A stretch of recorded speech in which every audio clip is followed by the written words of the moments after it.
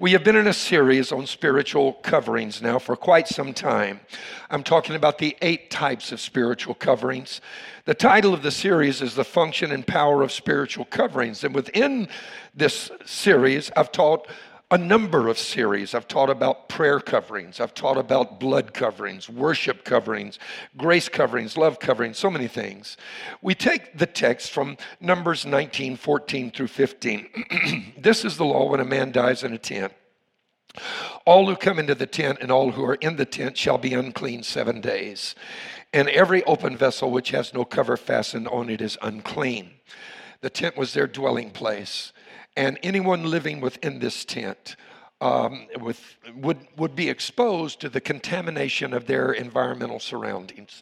If death came in, a plague, and a body died, there was the danger of contamination and the spread of disease. And this is extremely important because the spiritual analogy here that is drawn from this is that what God really is talking to us about is that these vessels that were not covered, which could become contaminated and were rendered unfit for men to use because they would carry contamination, are a type of us, people. Those unclean vessels that had become contaminated could not be used for 7 days. They had to go through a purification process, a disinfection process, a disinfecting process, and they had to become uncontaminated on the 8th day. Which is 8 is the number of new beginnings. They could be rendered usable once more. Well, we have this treasure in earthen vessels. If we're not covered, there is death that is working around us constantly. You don't believe it? Look at the attitudes that are out there right now. Look at some of the craziness that's going on. You can get your spirit all tied up in a knot. It can render you unfit for use by the master. You can become consumed with a passion for the wrong things, and that completely render you as being unqualified for the master, and you've got to go through a decontamination process, a disinfecting process, as it were, which literally means you start all over again until you can come back to a point of new beginnings. And the reason I stress this is we don't have time to have to start all over again every few years. Or even every few months. Can I hear somebody say amen? I don't have to go back to the starting place constantly in my life and try to rebuild my life and then fall back to that and have to start all over. No. Yet that is exactly what very many people are doing. I see it happen, for example, in marriages. That people that ought to be at the place Jerry and I are at right now in our marriage, where in just 3 weeks from now, we will have been married 50 years. And people ought to be in the sweet times of their life. They're working on 2nd, 3rd, and 4th marriages, always starting over. And if that's you, I'm not condemning you. Please don't misunderstand. I want the marriage you're in right now to work. Amen. But you need spiritual coverings. And so the analogy was, in ancient Israel, Israel was covered by a cloud. We always saw that cloud as vertical. It wasn't. Unless Israel was getting ready to move, the cloud would go vertical and God would say, follow the cloud, and it would move. But in Psalms 105, it said he spread the cloud over them for a covering. That's like you spread butter on a piece of toast for your breakfast in the morning and jam. Spread it out over them. Everything under that cloud walked in a supernatural dimension of protection and provision. Enemy couldn't attack. In the middle of a desert that reached 140 degrees in the summer, where it rained less than 1 inch every 10 years, they had a rock that followed them that produced a river of water, manna on the ground every single day when they got up. I mean, it was unbelievable what God did. Their clothes didn't wear out. Their shoes didn't wear out. There is a place under a covering where these forces that are at work hang around on the edge and the periphery like wolves trying to drag down, a little newborn calf that's born out in the wilderness somewhere. Or like in the Masai Mara, the Serengeti, where I've passed through so many times, these lions, they hang around the wildebeest or the zebras or the Cape buffalo, waiting to pull one of them down that straggles and gets away from the rest of the herd. Well, God doesn't want that to happen to us. He wants us to be covered.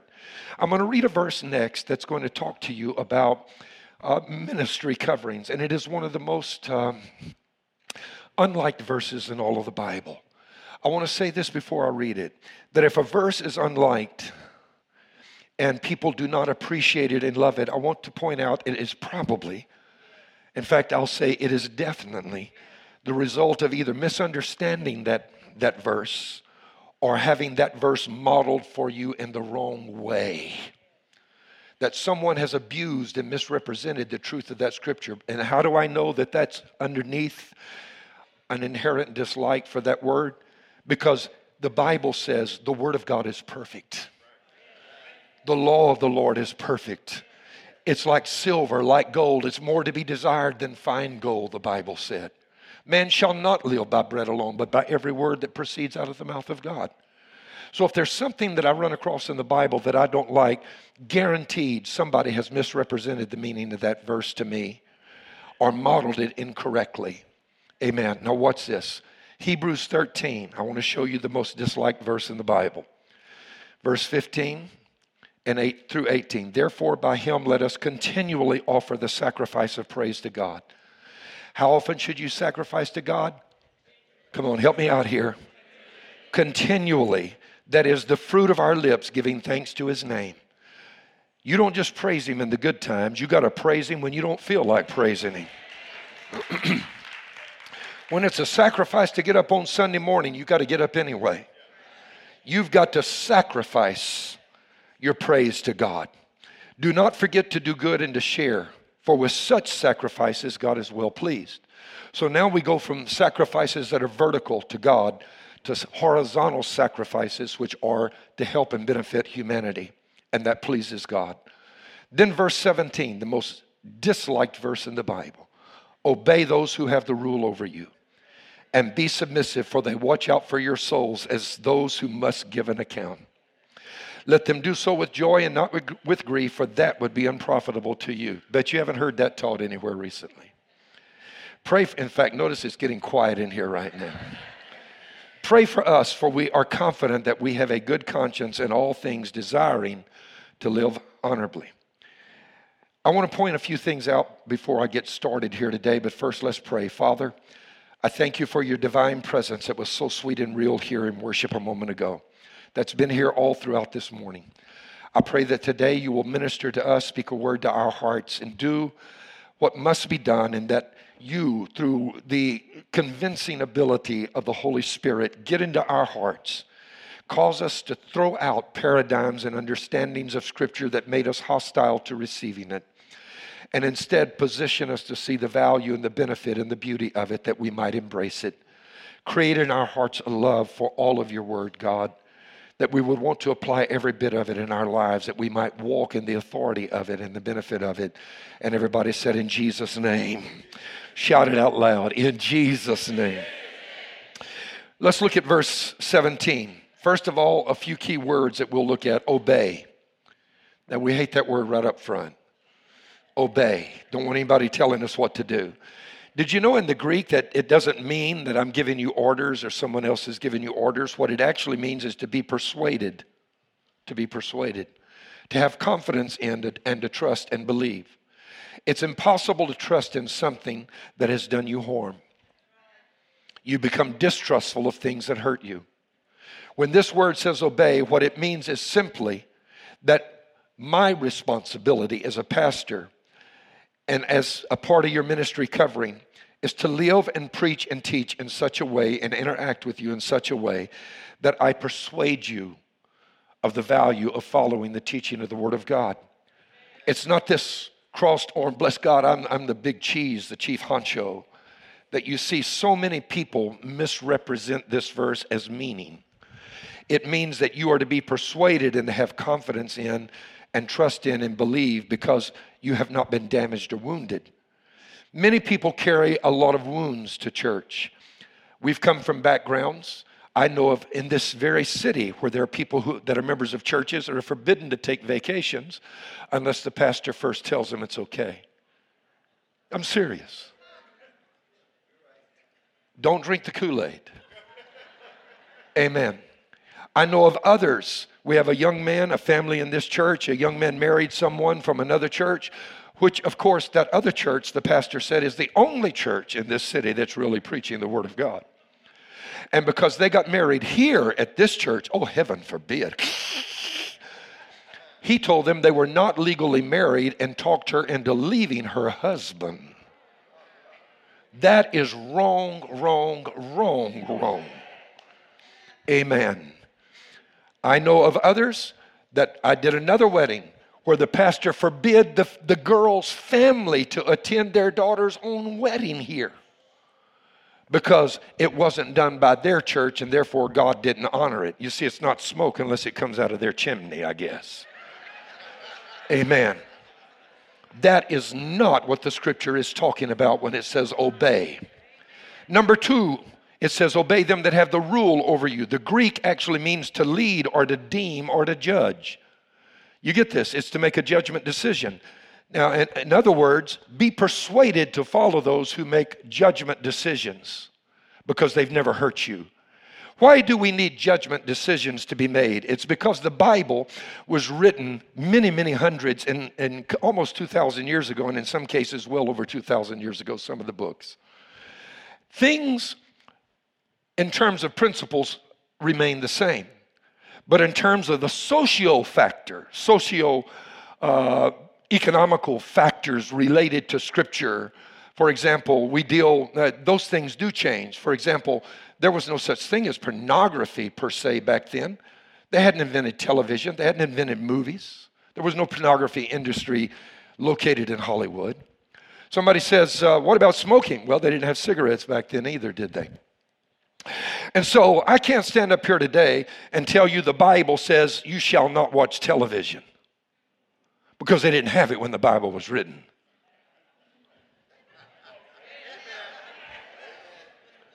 But I will tell you, the older I get, the more convinced I am it is one of the greatest evils that has ever come into the world. Amen. I'm not going to tell you not to watch it, but if you let your children and grandchildren be raised and babysat by that thing, I want to tell you they're teaching your family values that are totally counter to the teachings of the Word of God. And you better protect them. I'm talking about even from stuff on the Disney Channel. I'm preaching. Yes, I am. I'm going to rip and tear this morning. I'm going to do it in love. But some of us, because both husbands and wives now work, we have had generations of children raised by the babysitter called TV. And it has been very detrimental. You say, you don't watch it? Hardly ever. I'll watch a little news in the course of a week on weekends. The rest of the time, I'd rather read my news. But the simple truth is, I don't even like to watch the hour anymore. It's gotten so bad. Literally, it's gotten so bad that, I mean, they're constantly slandering and cutting. It's the biggest bunch of filth that's ever been poured out. Even the news has gotten so bad. I'm telling you, it's the truth. I happen to be in ministry. The only credibility I have is the life that I've lived. A good name is rather to be chosen than silver. And you know what? We live in a day and age when they're constantly, the atmosphere is, let's shred this person's integrity. Let's shred this person's name. You'll every once in a while see somebody go on Facebook or something, don't even know what they're talking about, and go to slamming and tearing somebody else up. You know what I say? Don't let your ears become garbage containers, okay? You know why? The Bible said, and you don't even receive an accusation against someone that is in a position of leadership in his church, and even against your own brother and sister, except in the mouth of 2 or 3 witnesses. Because this is why. If you get mad at your brother without a cause, you're in danger of the council. You get mad at your brother and call him a fool, you're in danger of hell's fire. Why? Because you have just spoken against somebody made in the image and likeness of God, that God put in this earth with a destiny and sent here for a reason and a purpose. I wish I could get an amen. And that person may have been sent there to help you. But now you can't receive from them because somebody shredded their integrity. Now you can't receive a thing from them anymore. As a minister, I'm constantly aware that everything that I do can be seriously hurt and injured by somebody attacking my character. And you know what I have to do? I leave it up to him. Amen. David said, maybe the Lord has bidden him to curse me. Speaking of Shimei. Amen. David refused to get into a fight because you go to slinging mud, you're going to end up losing ground, as the old expression goes. And you know what? David let God take care of him. And trust me, if your mouth has been used for slander, God will deal with you. So obey, which means to be persuaded, to listen to those who have the rule, which means to make a judgment. Because as I mentioned a while ago, there are some things principles that remain the same, but situations change, social factors change. And so that word literally comes from the same word that would mean like make a Supreme Court ruling. So what we in ministry have to do, and you as a father and mother to your own family have to do the same thing. You have to look at a situation that there's no clear-cut precedent for in Scripture, and you have to say it is not consistent with the teachings of the Bible to do this. Like I said, there's no such word. Pornography over cable TV didn't even exist. But the principle is there. Don't look on a woman to lust after her. Job said, I've made a covenant with mine eyes. Why then should I look upon a maid? Meaning with lust in mind. So the principle is there. Okay. Then it says, submit yourselves. Be submissive, for they watch out for your souls. The word submit means to yield or not resist. Because so many people resist leadership. And so when there is leadership that has been in your life, that has been persuasive in terms of they have benefited you rather than hurt you, they make rulings, which is an analysis of a situation based upon the teachings of Scripture, that you're to submit to that decision instead of resist it, because you don't want to get out on that limb and find everything out for yourself. Trust me, if you have to learn everything the hard way, it's going to be a hard life. For they watch for your soul. The Greek means to be sleepless and stay awake. Literally, that's what it means. The calling of leadership is to stay awake, to watch, to be a watchman. Leadership is not allowed to sleep on the job. And they must give an account. In the Greek, one of the meanings is to pay as in a debt. In other words, my responsibility is I am indebted to God and to you. Whole together different kind of animal than you got to follow me because I'm the big Pumbaa around here. Okay, you hear what I'm saying? I have a debt to God. He saved me. I have a debt to you. You're my brother and sister. I have been called. God has given me or other leadership, not just, even within the church, we've got all kind of levels of leadership. You're called to a position to lead. And you have a debt to those that follow. And never, never, never can anyone ever say here that I've ever preached, you do it because I said do it. I will not follow that kind of leadership, nor will I allow it to be used here. Amen. My debt is to serve you. This is why I am gratified. Look, I hear other pastors talk about they're burned out. Not me, baby. I'm having the time of my life. I love what I do. I wouldn't do anything else but what I'm doing right now. And yes, I owe a debt to God, but He's been so good to me. The Lord's been good to me if you don't know it. Amen. And I'm happy to pay it. And it says, I must give an account. The Greek word here is actually logos. It's the same word used in John 1:1. In the beginning was the Word was with God, the Word was God, verse 14. And the Word was made flesh. In the beginning was the Logos was with God, the Logos was God. The Logos was made flesh. Amen. And so what this is saying is, I am the one, other leaders are with a similar calling, that we have responsibilities to give an account. An account. That's not just an account to God, it's an account of the Word. It speaks also of the teaching function of leadership in our lives. We've got to share the Logos with you, the good news of Jesus Christ. Now, this is why I want to talk to you about ministry coverings. What are ministry coverings and what purpose or function do they serve the body of Christ? In the series, I've already taught 7 series. I've told you there are 8 different types of spiritual coverings, and I've taught a series on each one of the preceding 7. And as I've mentioned, whatever measure of the working or the revelation of the blood of Jesus or of prayer, of worship, of grace, love, anointing, or glory that is experienced by your covering, which also is not just the ministry of that church, it's the church itself, because the church ministers to you. I want us to look at what that means, because whatever the measure of revelation is, that is in your covering. Watch this, because this is really important. So let me first tell you what a ministry covering is not, because if you're covered by a ministry covering, you've got these 8 things that are inherent in that covering. In one church setting, it may be they're a little more balanced this way, a little heavy this way, less heavy this way. But you have ministry coverings, and look at the 7 churches of Asia. Each one of them were unique and had their own identity, yet they were anointed of God. But let me tell you now what a ministry covering is not.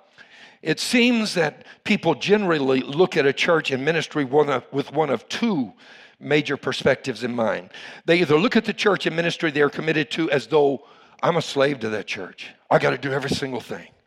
I got to lay myself down and be a doormat for that church and ministry. Or they look at that church and see its flawed nature, the people in it who are flawed, the leadership who are very human. This is not angel's wings growing out of my back. These are shoulder blades. Amen. I'm as human as you. They're highly flawed and suspect. And they say, these people are not worthy of trust. This church can't be trusted. The church messed up my life. And nonetheless, it does offer something that I need, but because I can't find it anywhere else. But it's just, you have to wade through so much stuff. Both attitudes are incorrect.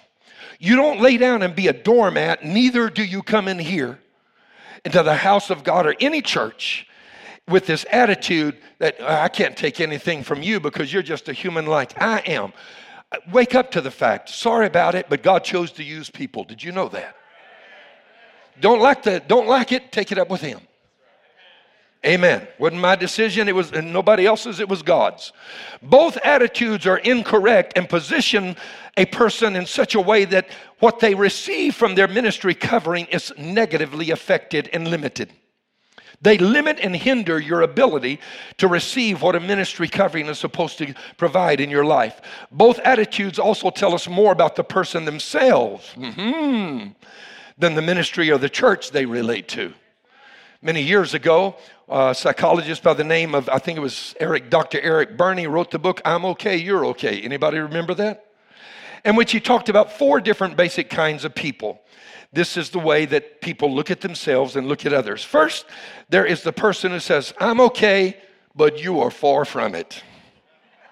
You're not okay. Second, I'm okay, or rather, second, you're okay, but I'm not okay. I'm messed up. Third, there is the one that believes I'm not okay and you're not either. Let's go have a drink. Neither one of us are worth shooting. Amen. And finally, there is the individual whose outlook on himself and others is we're both okay. That's the healthy outlook, by the way. The other 3 are very unhealthy. And the person who thinks, this impacts your life. The person who thinks I'm okay but you aren't will always be distant and arrogant in their interpersonal relationships. They will judge you. Amen. If you think I'm okay but you're not, you're going to be judging people. You're going to be condemning. You're going to be scrutinizing. You're going to make people feel like they're under a microscope all the time. They're usually so self-absorbed and busy that they don't even really have time to be bothered by the rest of us ordinary, average folk anyway, unless they need something. Hello, help me out. If they do condescend to spend time with you, it's because they feel good, like they've helped the lowly masses. They've blessed you with the honor of their company.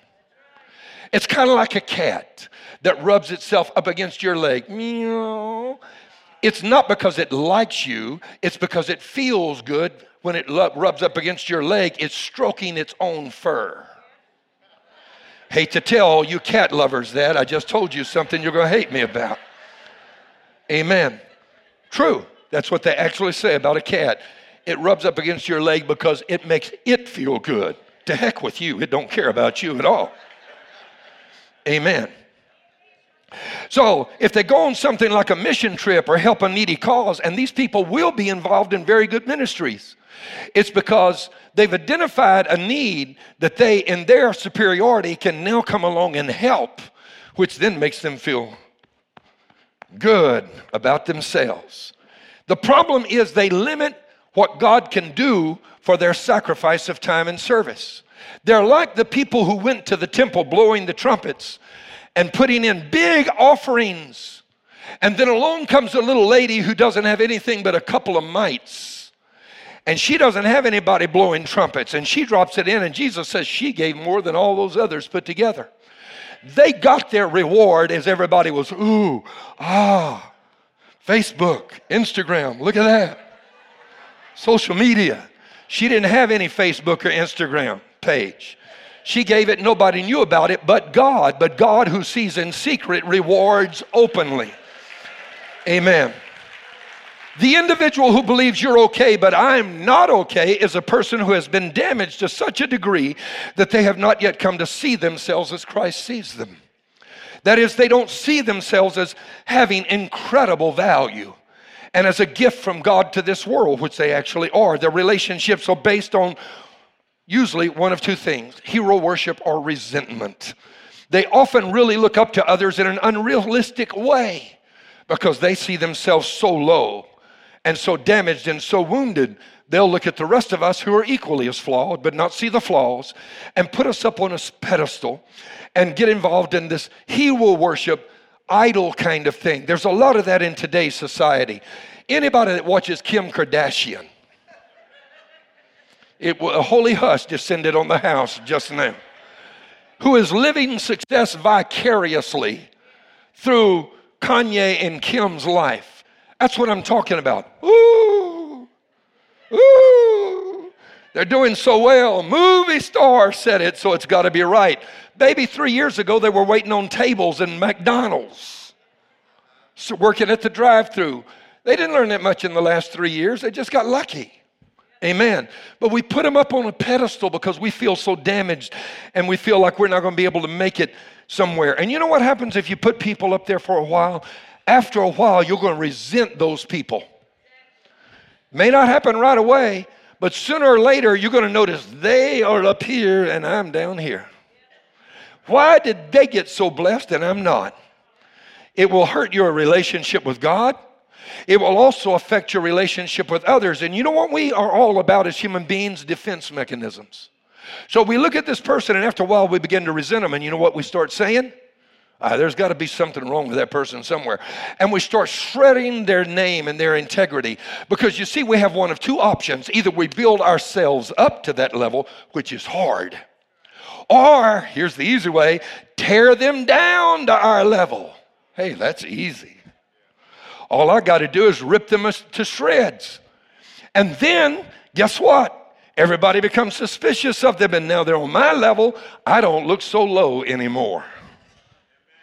I'm on their level now.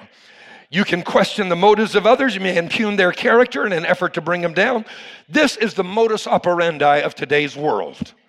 Every time you turn on television, this is the filth that is spewing out of TV on the news on the 6 o'clock broadcast. I don't care who it's about, Democrat or Republican. I've never seen so much hate speech in all of my life. I wish I could hear an amen. And so, you know, the other thing they do is not only tear somebody else down, they will try to build themselves up. In church, they'll use statements like this: God told me.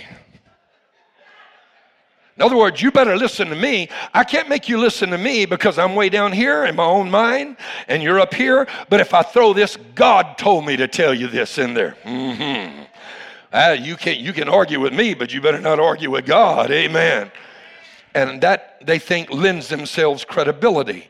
They will manipulate others. And these are also, sadly, the most easily walked on people in a church. Because if you look up to others, you subject yourself to people who are flawed and wounded, and they may very well walk all over you, make you a doormat so that they can feel like they're doing something with their life. And that is not appropriate. The person who believes I'm not okay and you're not okay either is someone who is really down on everybody and very unhappy. And just between me and you, don't try to make them happy. You are wasting your time. They have trained themselves. In a room of 1,000 things, 998 can be right and 2 can be wrong. You can do 998 good things for them they won't even notice. They'll walk right over to the 2 things and say, why did you do this? If you're married to somebody like that, I can tell you life is not good for you right now. Am I preaching to somebody? Let me help you with this, okay? You see, the reason they don't work well with others is because they don't trust others. And the reason they don't trust others is they don't trust themselves. Amen. And then there's the person that believes I'm okay and you're okay too. And this is someone who has come to understand the biblical concept of unconditional love. That God loves every one of us with a passion that cannot be described or ever understood, because it is beyond the ability of mortal man to be able to comprehend it.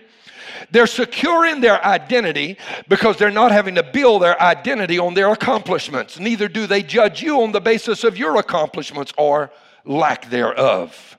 Amen. They can rejoice in the accomplishments of others, because when they rejoice and build you up, they don't feel so low down here that they're even putting you higher out of reach. Did you ever notice some people can never rejoice with you when you do well? The reason is they feel so low. I mean, you just had something wonderful happen and you can't wait to share it with everybody, and you go and right in the middle of the conversation, they'll say something like, I wonder what the weather's like in Australia right now. And change the subject on you. They don't want to rejoice with you. Here's another one. In ministry, a dead giveaway is, how easy can you tell somebody I love you? Because if you can't say I love you, it means you're so wounded that you don't feel loved yourself. Oh, I'm really laying it out. And I don't mean to hurt anybody by being this plain. Amen. I'm telling you these things about ministry because a lot of people have become confused about what ministry coverings are. Ministry coverings are not what I've just described. Amen. Because a ministry covering does have imperfect people that are working with you and in conjunction and in community to try to build your life, theirs, and the kingdom of God. I wish you could hear me. Now let's look at what ministry coverings actually are and what they mean to us. Number one, we should know that ministry coverings are the covering that a church or ministry provides its members. It is a combination of the 7 types of spiritual coverings. Ministry covering is the 8th. The first 7 combined together make the ministry covering. That is blood coverings, prayer coverings, worship coverings, coverings of grace, love coverings, coverings of the anointing, coverings of glory. Combined together create the ministry covering. Number 2, ministry coverings help you extend the power of the kingdom of God in your life beyond your own ability or level of revelation. Did you hear that? Beyond your ability or level of revelation. That is to say, because that covering is comprised of people who are joining together in prayer, worship, glory, love. It increases the product so that the sum of the parts is greater than the whole. Watch this now. Amen. And because I really want you to get this, Dorcas was raised from the dead by her ministry covering when she wasn't even able to be alive to pray for herself. Her prayers were ended. She died. The church got together, went to Simon Peter and said, hey, listen, Simon, this lady was so good that she ministered to the poor and the homeless and the sick, and she sewed clothes and gave alms and did all of this, and we can't let her die. We need her. Some people are too good to let go of. And you know what Peter did? He went in with the church praying behind him, closed the door, prayed for that woman, and raised her back to life. It wasn't her prayer that did it. You got to watch this now. It wasn't her prayer. She was already dead. There is a place where somebody that is connected in your covering can help you receive something beyond the level of your own ability or even the level of your own revelation. Number 3, ministry coverings extend the love of God and concern. Samuel was Saul's ministry covering. And long after God said, I'm not having anything to do with him, Samuel continued to love and care for Saul because real ministry coverings don't want to give up. And number 4, The example of Moses and Israel also demonstrate another thing that ministry coverings provide. Ministry coverings extend God's faithfulness in that they don't ever quit. They continue to pray for you. Moses continued to intercede with Israel for God when even God on 4 different occasions wanted to give up on Israel, abandon them, and start over by creating a new nation that would trust him and believe in him. And God said, get out of the way, Moses. I'm going to wipe them all out. And Moses said, if you do, you got to wipe me out also. Kill me. And he laid right down in the middle of God's path and said, you have to walk over me to get to them. There is a point to be made to show you that ministry coverings are human. Moses on other occasions said, God, kill every one of them. I'm tired of dealing with them reprobates. If Moses and God had ever had a bad day on the same day, there would be no nation of Israel right now. Amen. There's an item of religious clothing that most of us have seen that symbolizes what a ministry covering looks like. That is, it gives us a visual from which we can extract meaning that can be applied to our lives in modern circumstances. I'm referring to the prayer shawl or the talit. The Hebrew word for it is the talit. I have one here with me in the pulpit, given to me by Brother Chris Jones, who was a missionary to Mexico and Belize. He ministered to tens of thousands of street children. We've supported that ministry for many years. You've seen out in the hallway a glass jar that contains coins. Our kids are always raising money to help people that live in garbage dumps, literally live in garbage dumps, get their food from the discarded remnants of food thrown away by restaurants and families and the garbage. Chris gave me this. Chris was part Jewish. I'm going to make a confession to you this morning that you don't even know anything about because I've never told you before. And before I do, you don't ever see these, and nor am I asking you to get one. So I see Christians that believe we ought to do all this Jewish stuff. This shawl is like many other things in the Old Testament, like sacrifices, wave offerings, cities of refuge, and other Mosaic requirements that represent something that was fulfilled in Christ. They each give us a picture of what that thing looks like. That's why I have this, and I keep it because it reminds me of that. I've never told you this, but my family is part Jewish. On my mother's side, her name was Falk, F-A-U-L-K. Look it up, and you will find that the word Falk is an Ashkenazi or European Hebrew name out of Germany, and it means falcon. My mother's family were originally Jewish. Jews have been persecuted during the centuries, especially in places like Germany, where they were burned at the stake, literally, by people like our beloved Martin Luther, founder of the Reformation. You didn't know that, did you? That he actually killed Jewish people. Many of them fled Germany to France, which is really interesting because the letter to the Galatians is the letter to the Gauls. If you know anything about people groups, the Gauls are the French people. That's my culture. So when I read the book of Galatians, it's Paul writing a letter to me because I've got French blood. Amen. But it's to all of us, actually. And so they fled Germany to France. And then whenever the explorers, the voyageurs, they went into Canada and the upper parts of the United States exploring the fur trappers and so forth. They sent word back to France about this new land that they had found, and many people, settlers, migrated to Canada, the northern part of the U.S. Among them were my mother's people. You can read the story about the expulsion of the French people. They founded from Canada later. You can read it even in the poem Evangeline by Longfellow. That's the story of my mother's people. But they founded a place they called Acadiana. And if you go straight up north past Maine, you will come to Acadiana. It's still there. And whenever the French and the British fought, the French lost, the British kicked them out and exiled them down to Louisiana. They sent them there because they heard it was a terrible place with nothing but swamps and mosquitoes and malaria. And that's where they dropped off the ancestors of my mother, the Cajun people. Cajun, which is short for Acadian. Right, that's how it came. Still an Acadiana up north, as I mentioned.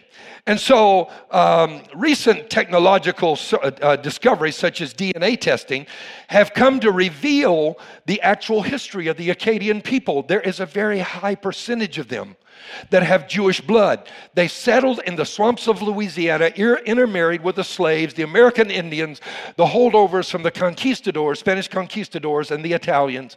And that is me. I am a mongrel. Amen. Made up of a little bit of everything. And then you throw in a little bit of the Norwegian from my grandfather's side of the family. And so that's me. And most Cajun people have lost their identity. They don't realize that they have Jewish blood. This is the talit, and it is worn whenever a man goes to pray. You have seen the pictures of it, and this is the way it is worn, and then it gathers over his shoulders. And I'm not going to keep the thing on me the whole time because I want to make some demonstrations here. At each corner there is, if you will notice, a long series of knots and cords. There are exactly 8 threads, and there are exactly 5 knots that together form what is called the tzitzit. And the tzitzit literally means 600, okay? Now, it is the numerical equivalent. In the Hebrew, every letter has a numerical value. So this means 600. These numbers were not chosen by God as an accident when he commanded Israel to wear the talit in the book of Numbers, which they still wear to this day. 8 is the number of new beginnings. 5 is the number of grace. Remember this. The number 613 corresponds to the 613 commandments of the laws of God. 8 threads, 5 knots. And so you have 8, number of new beginnings. You have 5, the number of grace. Added to the 600 is 613. There are exactly 613 commandments in God's word. Amen. The first 3 numbers, that is the 7, the 8, and the 11, because this is the way it works. You take the long thread and you wind it around each of the knots. The first knot, you wind it around it 7 times. Second, 8 times. Third, 11 times. Fourth knot, 13 times. If you add the value of the first 3 knots, guess what you get? 26. 26 is the tetragrammaton, which is the unspeakable name of God. Look it up in the dictionary. Jews are not allowed to speak the name of God. Even when they write God, they write G-D. They cannot speak his mighty name. Oh, hallelujah. I'm so glad I know the name of Jesus. Somebody ought to say hallelujah. And so when they put this on, what they're doing is they're hiding. Oh, you got to see this. Got to see this. They're hiding underneath the Word of God. All of the laws of God. Not only that, they've got the name of God that is unspeakable right there. And they hold on to these knots. They've got grace and new beginnings because that's what the Word of God will give you. Hallelujah. The remaining number, the number 13, the numerical equivalent is the same word that the Shema ends with. Shema Israel, Adonai Eloheinu. Adonai Ahad. Ahad, that last word, that is one. And so not only do you have the Word of God, you've got the name of God, an unspeakable name. You've also got, I am carrying the word of the one mighty true God whose name is holy. Hallelujah. And beyond the ability to speak. Whenever the Jewish lady in Matthew 9, verse 20 through 21, with the issue of blood for 12 years, remember 12 is the number of authority in Scripture. Divine authority. She had been under authority of the devil, and somebody walked by. Jesus was wearing his talit. Oh, you got to get this. Now, this is so cool. And as he's walking by, she said, if I can touch the hem of his garment. You know what she meant? If I can touch the talit, if I can touch the Word of God, if I can touch the name of God, if I can touch the one true God, I will be healed because he has divine authority over everything that has me bound. And the moment she touched it, she was made whole. Woo! You know where Jesus was on his way to when she touched him? To pray for Jairus' daughter, who was coming up to the age of 12 and died. And what he did is he took his talit, wrapped her in it, put the knots in her hand. You said, I didn't see that in Scripture. That's because you didn't bother to look up the Greek. And then said to her, Talita Kumni. You know what it means in the Greek?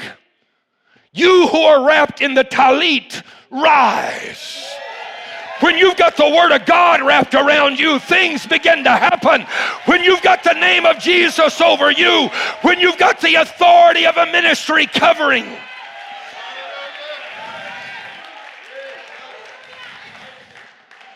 things begin to happen. And the name for this, the talit, actually has a meaning as well. You know what it means? A little tent. You get the picture? You got the big tent that's a tabernacle, but you can't go in there unless you're of the tribe of Levi. So you got the cloud that covers Israel. You got the tent that covers the nation. Amen. Provides a ministry covering. Now you have the little tent. Since you are not of the tribe of Levi, you can't go in it.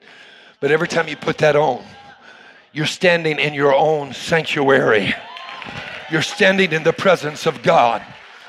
Oh, you got to hear this. You're fulfilling Psalms 91, verse 1 through 13.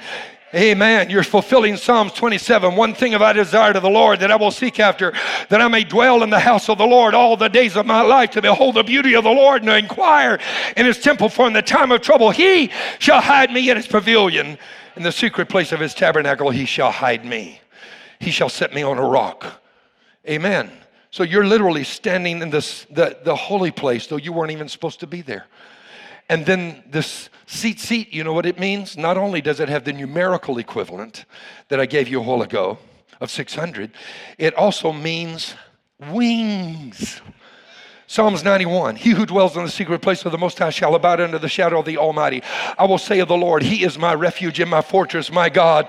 In him will I trust. Surely he shall deliver you from the snare of the fowler and from the noisome pestilence. He shall cover you with his feathers, and under his wings, his name, his word, hello, his oneness, his divine nature, under his talit, under his seat, you will dwell, you will take refuge. His truth will be your shield and buckler. You shall not be afraid of the terror by day, nor by the arrow that flies by the terror by night, nor the arrow that flies by day, nor of the pestilence that walks in darkness, nor of the destruction that lays waste at noonday. 1,000 will fall at your side, 10,000 at your right hand, not come near you. Only with your eyes you shall look, see the reward of the wicked, because you have made the Lord, who is my refuge, even the Most High, your dwelling. He shall give his angels over you to keep you in all your ways. In their hands they shall bear you up, lest you dash your foot. I felt the Holy Ghost hit me just then. Oh, hallelujah to the Lamb of God. You can't even dash your foot against a stone. You shall tread on the lion and the cobra and the young lion and the serpent. You shall trample underfoot. That's why Malachi 4:2 said, but to you who fear my name, the Son of Righteousness shall arise with healing in his wings. The seat. And you shall go out and grow fat like staff-fed calves. Literally, when you wear the seat, you're portraying what a spiritual covering is. Moses wore a talit, as did Joshua, as did Samuel. When you're wearing the talit, that is a physical demonstration of what a spiritual covering is. Did you know that David wore a talit when he faced Goliath? He was commanded to in the book of Numbers. So did the prophet Elijah. It was Elijah's talit that floated back to earth that Elisha caught when Elijah was carried away in a whirlwind in a fiery chariot. And he folded it together and went over to the waters of Jordan and said, where is the Lord God of Elijah? And smote the waters, and the waters parted, and God showed up. Hallelujah. The 3 Hebrew children each wore a talit in the fiery furnace. Daniel wore a talit in the lion's den. Jesus wore a talit in the Garden of Gethsemane. It was his talit that the Romans gambled for at the foot of his cross. So there was a divine order in the way this worked. Watch this first. There was the cloud. Under the cloud was the tabernacle. And then, since not everybody could get in the tabernacle, everybody had their little tent. If you're not under the covering of the big tent, your little tent's not doing any good. I just preached something more profound than you just were able to receive. Because there has to be a divine order. If you're not under a spiritual covering, you can't give a covering. Now watch what you're supposed to be doing. This is a picture of a father at the Wailing Wall with his 2 sons. He's got his talit on. You see what he did with his Talit, he's got a sun under each arm, and he spread his talit over them. Daddy, that is a picture of what God called you to do in today's world. You don't let the enemy get by them because you're under a covering. You're able to give a covering. Okay, back up. Let's put it in grandma. Slow reverse. Oh, got to do this slow so some of you can catch it. If you're under a covering, you can provide a covering. This is why the Bible says, obey them that make these decisions or rulings. It wasn't trying to get you to jump through hoops like so many people try to make you do these days. It was all about spiritual coverings. Amen. That's what it was actually about. And I want you to stand with me because my time is gone. Have I helped anybody today? Ministry coverings. You are under a ministry covering. Come and gather with me right now.